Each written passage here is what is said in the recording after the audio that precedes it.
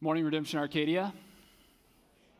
My name is Josh Prather. I'm one of the elders here, and I oversee our community and global initiatives for Redemption Church, which means I try to shape the values and philosophy for how we love the neighbors outside of our communities. So if you're thinking about homeless communities, refugee communities here, it'd be refugees, it'd be working with alongside prison fellowship, it'd be Ethiopia, things like that. It's a privilege to be able to speak with you today. Before I get rolling into the text, let me just take a moment, pray once again, and ask God to be in this, okay? Father, we humble ourselves before your word, God, and I just repent. There's so much in me, God, that is not of you. There's so much in me that wants to be known, that wants to be seen, that wants to be worshiped. God, and we come before your word and recognize that you're the one that's supposed to be worshiped. You're the one that's supposed to be praised, God. So I just submit myself before you. May my words be pleasing to you, God, and ultimately all that we're doing is to bring glory to Jesus and to follow. We want to be a people that follow you and love our neighbor. So stir our hearts for Jesus. May we fall in love with him. In the name of Jesus, amen. So that's a pretty exciting text, right? Yeah. So when you first read that, it's not very exciting, and we'll get to it in just a second. Before we do, I want to go back and I want to talk about Cody's message. Cody did a great job last week.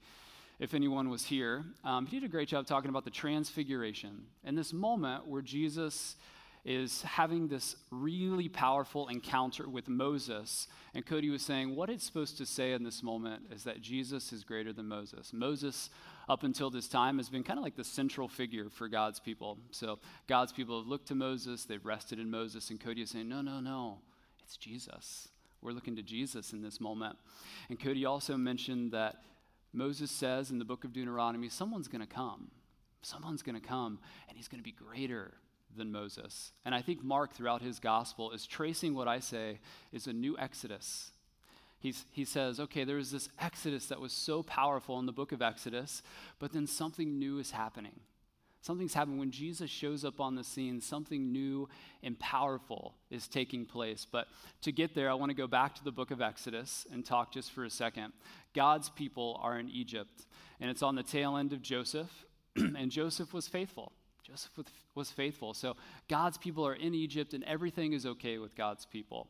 They're in the land, everything's fine, but there arises a Pharaoh who forgets God's people, and he forgets Joseph.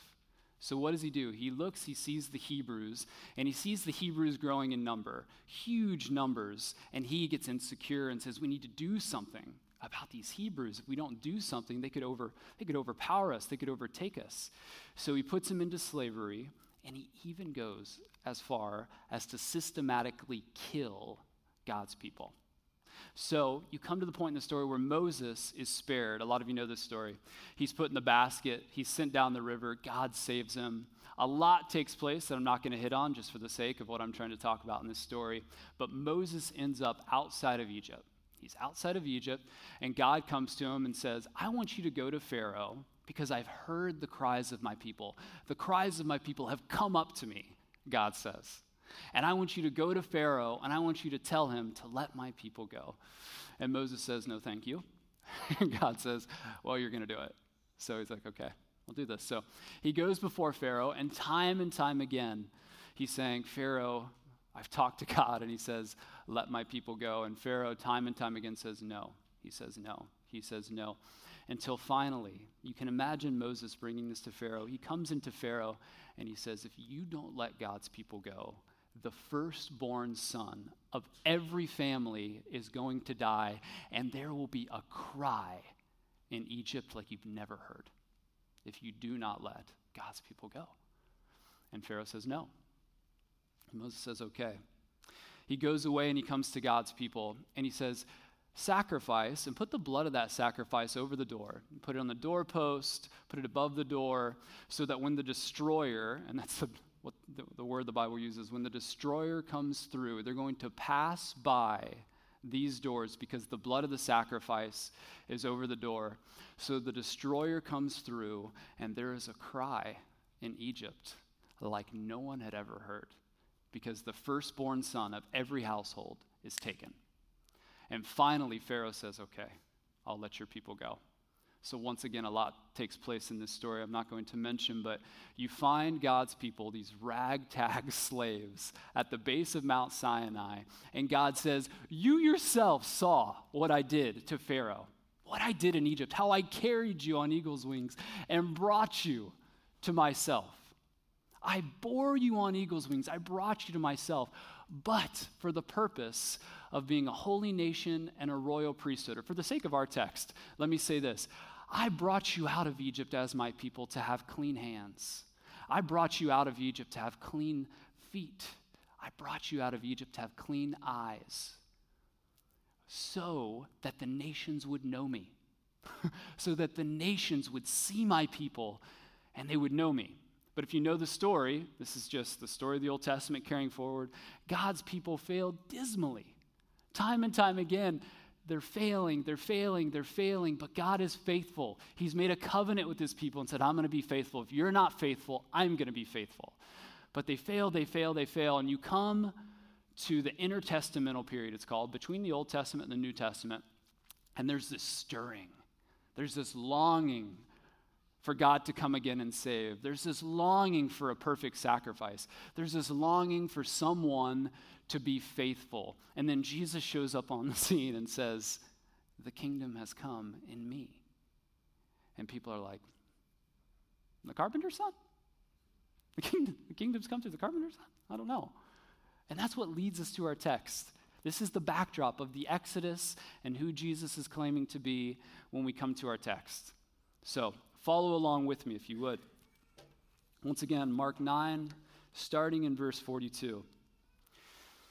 This is Jesus, and he says, whoever causes one of these little ones who believe in me to sin, it would be better for him if a great millstone were hung around his neck and he were thrown into the sea. Immediately, there is a horrific image. The severity of sin could never be overstated in this passage. I can't even draw illustrations that could try to point you to the severity of sin that Jesus is trying to talk about. But let me just go to what he actually does say and tell you what came to my mind as I studied it. My wife and I love to climb. Rock climbers. I actually got to get out this weekend with a friend of mine. It was great, but if you've ever seen a climbing film in Britain, there's these incredible cliffs. So there's these sea cliffs, that span 400 or 500 feet high. And these incredible waves are crashing against the bottom of the sea cliff. And you see these climbers 300 feet in the air, suspended, trying to get up to the top of this face. And on the top of this face, there's these rolling, lush green hills. It's beautiful. It's this beautiful image. And here's the image that comes to mind to me.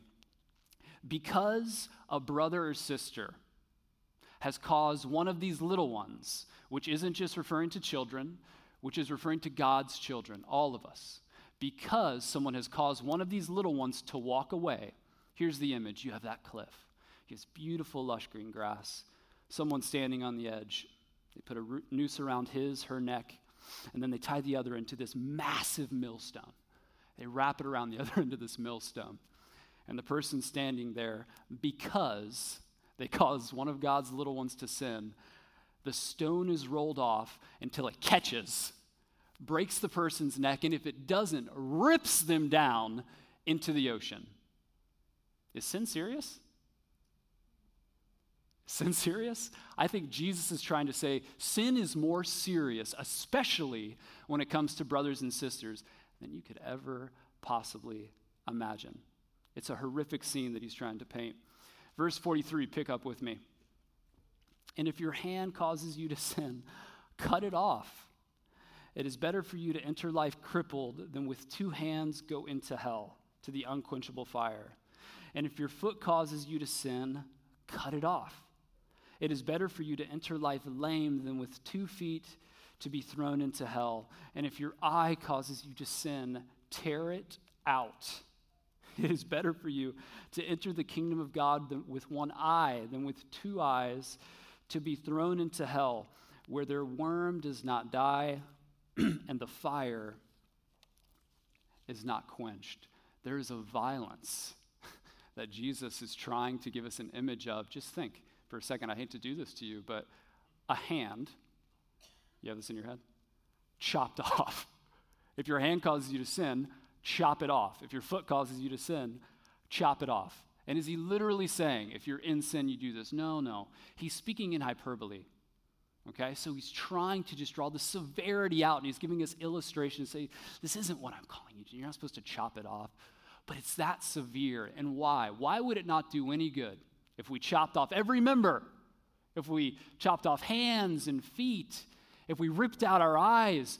Why wouldn't it do us any good? Because it doesn't get to the root, right? It doesn't get to the root. I remember when I landscaped for a summer, I was terrible. I was a really terrible employee in general before I came to know Jesus. Longer story another time. But I remember my boss always coming up to me and saying two things. One, start working. And then number two, Josh, when you're pulling out the weeds, you have to get the root. When you're pulling out the weeds, you have to get the root. You can't just cut off the top of the weed. You have to actually go down, and you got to tear the whole thing out. Why? Because if you just get the arm, if you just get the foot, it doesn't get to the heart. Mark 7:18-23 says this, and he said to them, then are you also without understanding? This is Jesus. Do you not see that whatever goes into a person from outside cannot defile him, since it enters not his heart, but his stomach and is expelled? Thus he declared all foods clean. And he said, what comes out of a person is what defiles him. From within, out of the heart of man, come evil thoughts. Listen to this list. Comes evil thoughts, sexual immorality, theft, murder, adultery, coveting, wickedness, deceit, sensuality, envy, slander, pride, foolishness. All of these things come from within, and they are what defile a person. So Jesus is saying that you could chop everything off. Sin is so severe, I'm giving you an image of how much I hate it. But at the same time, you have to go to the root. If you can't go to the root, then it's just going to come back. It's not going to solve the issue.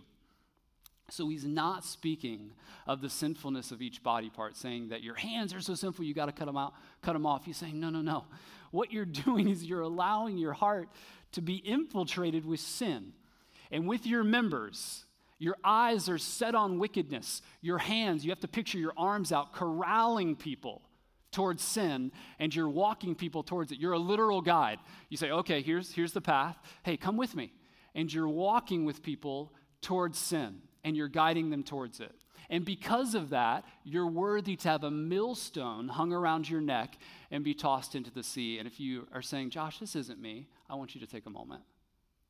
You take a moment, look at your hands. I'm serious. Look at your hands. You look at your feet. You think about your eyes. And you think, how have these led God's people astray? And for me, it's sad. Thoughts come to mind. How many thoughts come to mind for each one of us of how our members have led God's people astray, right? You think about your spouse sitting next to you right now. How have your hands and your feet and your eyes led them astray? You think about your close friends, you think about your family, and you think of so many ways that your members have led them astray. And there is a severe punishment he talks about for this, and it's hell. And hell, from what the text is saying, is an awful place. It's a horrendous place that Jesus is trying to describe, and I don't think it's literal here. So I don't want to get into the literal nature of it, to say, okay, are there really worms in hell? Is it really an unquenchable fire? What he's trying to say is it's horrific. It is the worst place you could possibly imagine because it's contrasted with the kingdom. Because the kingdom is the fullness of God's presence. When we enter into the kingdom, we're in God's presence. We see him face to face. But when you're in hell, it's the absence of God, and it is the worst place you could ever imagine. And what I want us to hear is we experience this today, and we experience it for all eternity. When you are causing God's children to walk away from him, you are walking in the way of hell and the way of death.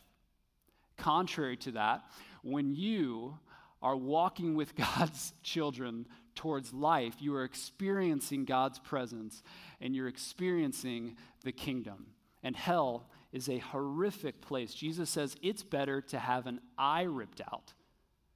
I mean, I hate to keep giving you these images, but they're just, that's what the text says. Think about an eye being ripped out. It's better to have an eye ripped out than to go to this place, than to go to hell. It is that awful. That's the picture Jesus is trying to paint. But the kingdom is this beautiful place in God's presence. And what Jesus calls for is obedience. And this is where we come to, is Jesus says, okay, if you want to enter into the kingdom, here's what I'm saying. You have to be obedient, wholly and fully. You look at your eyes. Think about your eyes. You think about your eyes. You look at your hands. You look at your feet.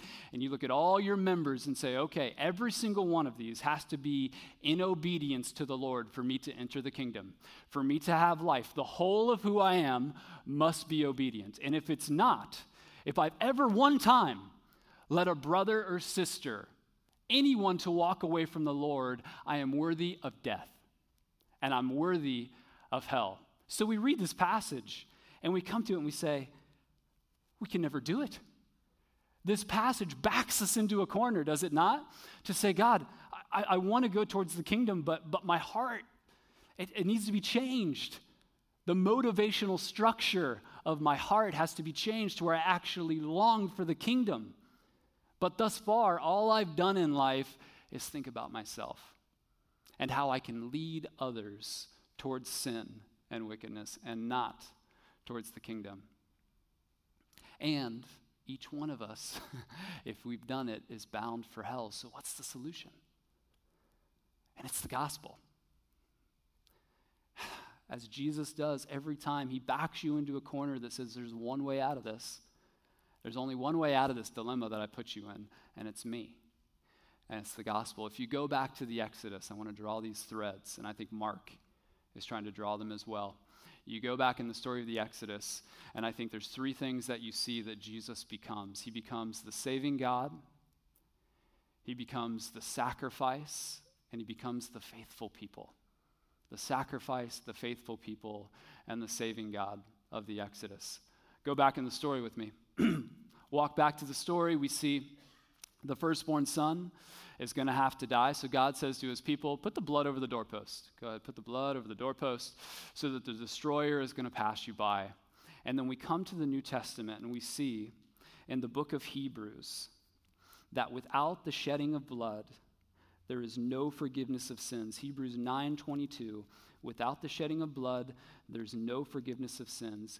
Jesus is now the blood that we put over the doorpost, that we wrap around ourselves so that the destroyer will pass us by, because we're all bound for hell because of what we've done to brothers or sisters in Christ. So Jesus covers us in his blood. And as the firstborn son had to die, so God's only son had to die. He is the perfect sacrifice. There was a cry in Jerusalem like no one had heard. A cry like no one had heard, I think, until the cry of Jesus on the cross, my God, why have you forsaken me? A cry that no one had heard until that time, bearing the penalty, the sacrifice that people have longed for, that God's people had longed for. 2 Corinthians 5:21 says this, he that knew no sin became sin. Can you imagine the God of the universe who is perfect? He became sin. He wrapped our sin around him so that he could be the perfect sacrifice. He that knew no sin became sin. That's point number one, is that Jesus was the sacrifice. Number two is Jesus was the faithful people. Come back with me to the story. God draws his people out of Egypt. They're at the base of Mount Sinai. And God says, you yourself saw what I did. How I bore you to myself on eagle's wings. But for the sake of being a holy nation and a royal priesthood, I want you to have clean hands. I want you to have clean feet. I want you to have clean eyes. And it's not just for you, it's for the nations. I need every single person to look in to Israel, to look into my people and see the way things are supposed to be, but it doesn't happen. But it happens with Jesus. Jesus' hands were clean. His feet were clean. His eyes were clean, but he bore the sin of many. Instead of a noose around his neck and a millstone being tossed into the sea, it was a cross on his back. Instead of a hand being cut off, it was a nail through the hand. And instead of feet being cut off, it was flesh ripped off of his back. Jesus was the perfect sacrifice, and he was the perfect people. Isaiah 53:8 says this, that he was cut off from the land of the living, stricken for the transgression of my people. Do you understand that Jesus was cut off like a hand and disregarded from God's people for the sake of God's people? Like a hand that's cut off. Jesus was. And the last one is that Jesus is the saving God of the Exodus. God brought his people out of full bondage, and here's something I really want us to see. I think this is important for 21st century church that we miss so often, and we spiritualize what God did and what he does now, is God brings his people out of whole bondage to sin in the Exodus. You think about everything he did. Spiritually, he saves people. Physically, he saves people. Relationally, he saves people. Economically, he saves people. Politically, he saved people. God rips people out of bondage to sin as he did in Exodus, and he does it now through the person and the work of Jesus Christ. As he ripped his people out of Egypt and said, I heard your cries, so Jesus comes and says, I hear your cries. I'm coming for you. And I'm not just taking your soul out, I'm taking the whole of who you are, and I'm bringing it to myself. Jesus is the saving God of the Exodus. God comes back and he keeps his promises to his people. God is faithful. He promised, as Cody said last week, he said, God is going to send somebody and he's going to be faithful. Moses said it in the book of Deuteronomy, and Jesus was it.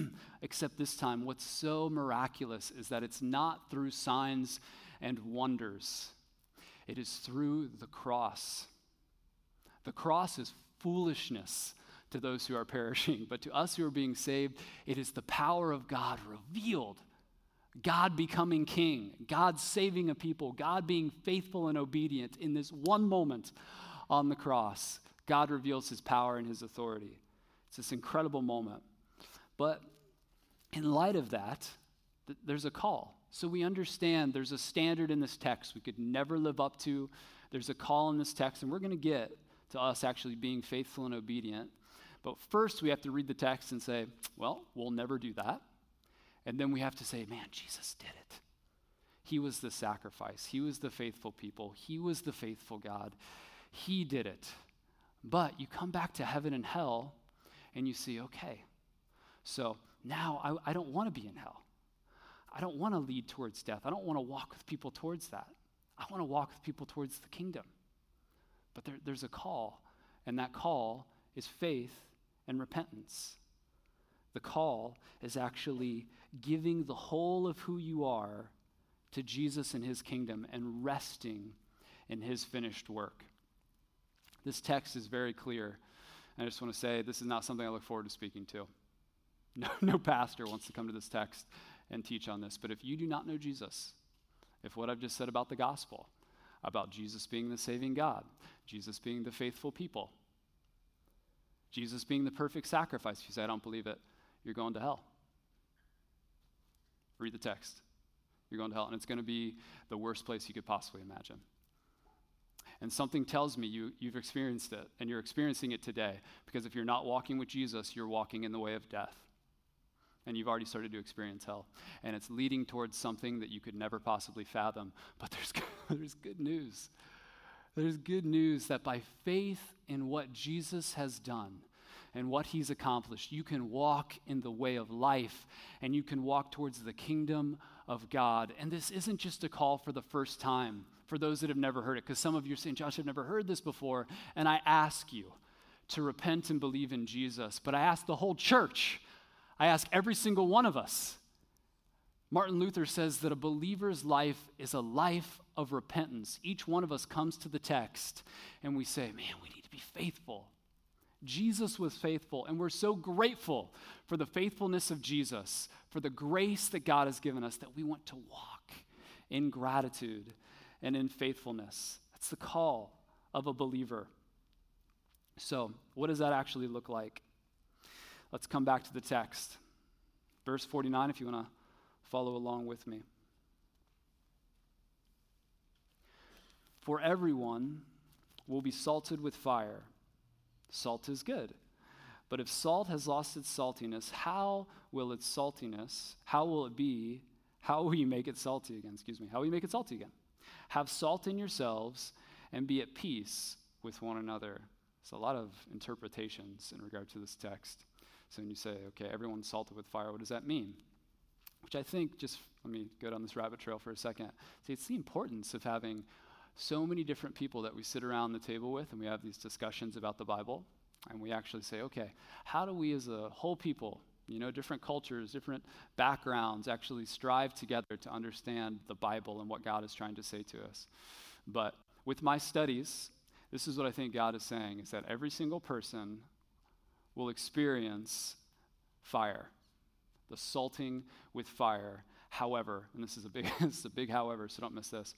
It's a big however. However, some of us will experience this with purification, and that's God's people ripping away the impurities from your life. And some of us will experience this in eternal torment and separation from Jesus. One is a good purification. One melts away everything that stands in the way of us seeing God face to face and leads us towards Jesus. And one is more horrific than you could ever possibly imagine. But everybody will be salted with fire. That's what I think he's trying to say. And this isn't just a light fire. I wish it was. This isn't just like a light fire. I was making popcorn with my wife a few days ago, and we have this really terrible pot. So I'm trying to shake it up, the lid's on there, and I'm trying to press down the lid. I'm trying to shake it up and get all the butter and everything mixed around there, and it's not working until finally the lid slips off and I burn my thumb, and I start to cry, and my wife says, "You're a baby, suck it up," So I go through that whole thing, but I thought about this as I'm studying this passage. I'm thinking, this is not the kind of fire and burning that God is talking about, even with his people. He's talking about something where he's stripping away the impurities from our lives as God's people so we can actually live as God's people. We can be faithful. Cody said something last week, which was great, that I want to mention again. He said, grace is free, but not cheap. Grace is free, but it's not cheap.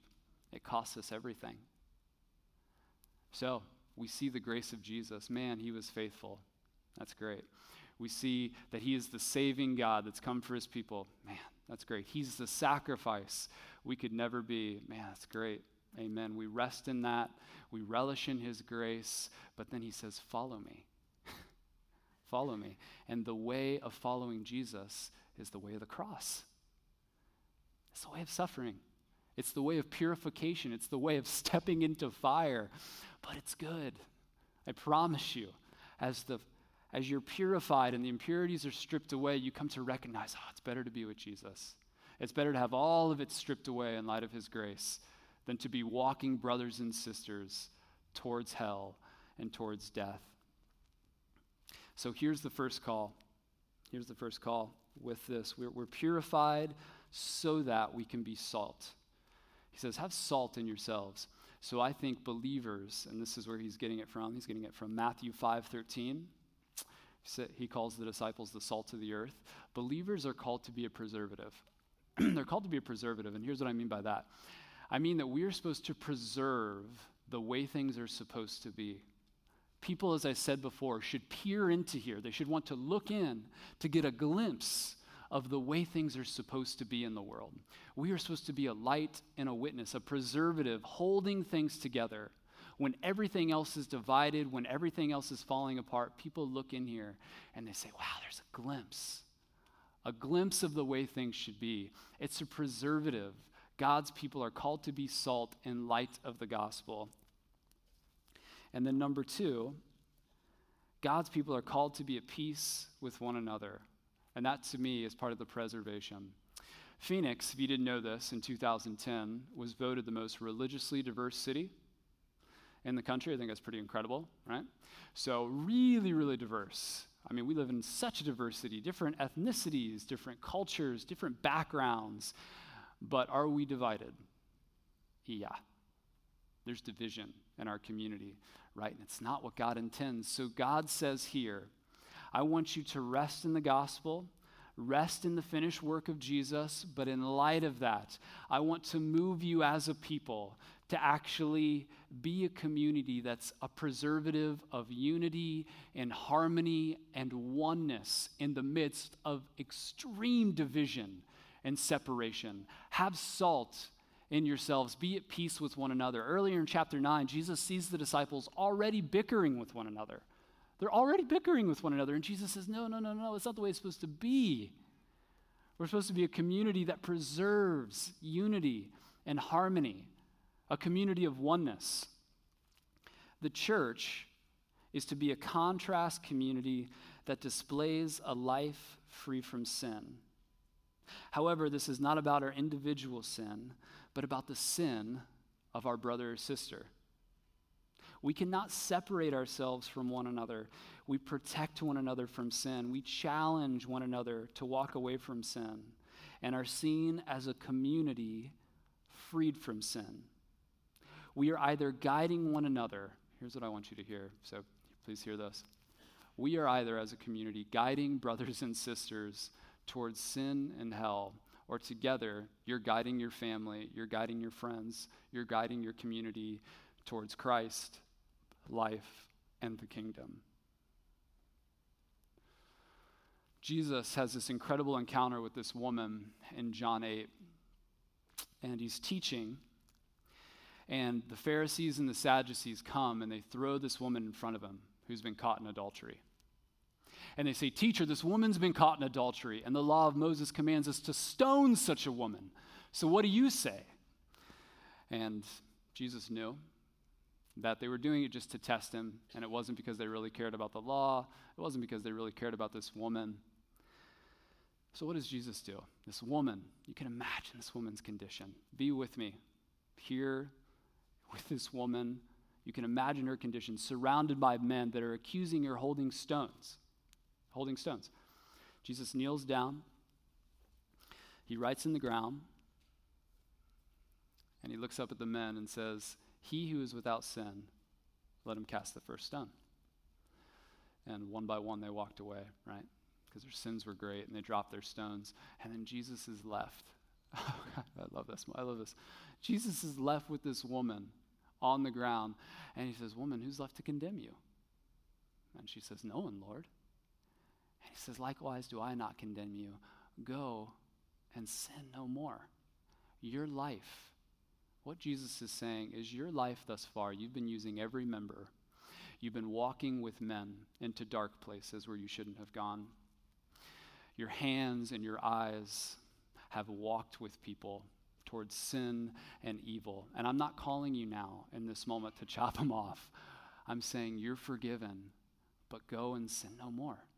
Use your members, use your eyes, use your hands, use your feet to walk in the way of righteousness, walking with people towards me and towards the kingdom, because you're forgiven. You can live free. You can live free and walk with people towards the kingdom. There was a woman up here a few weeks ago who gave an incredible testimony. Her name's Nicole, and she's a part of a ministry called Alongside.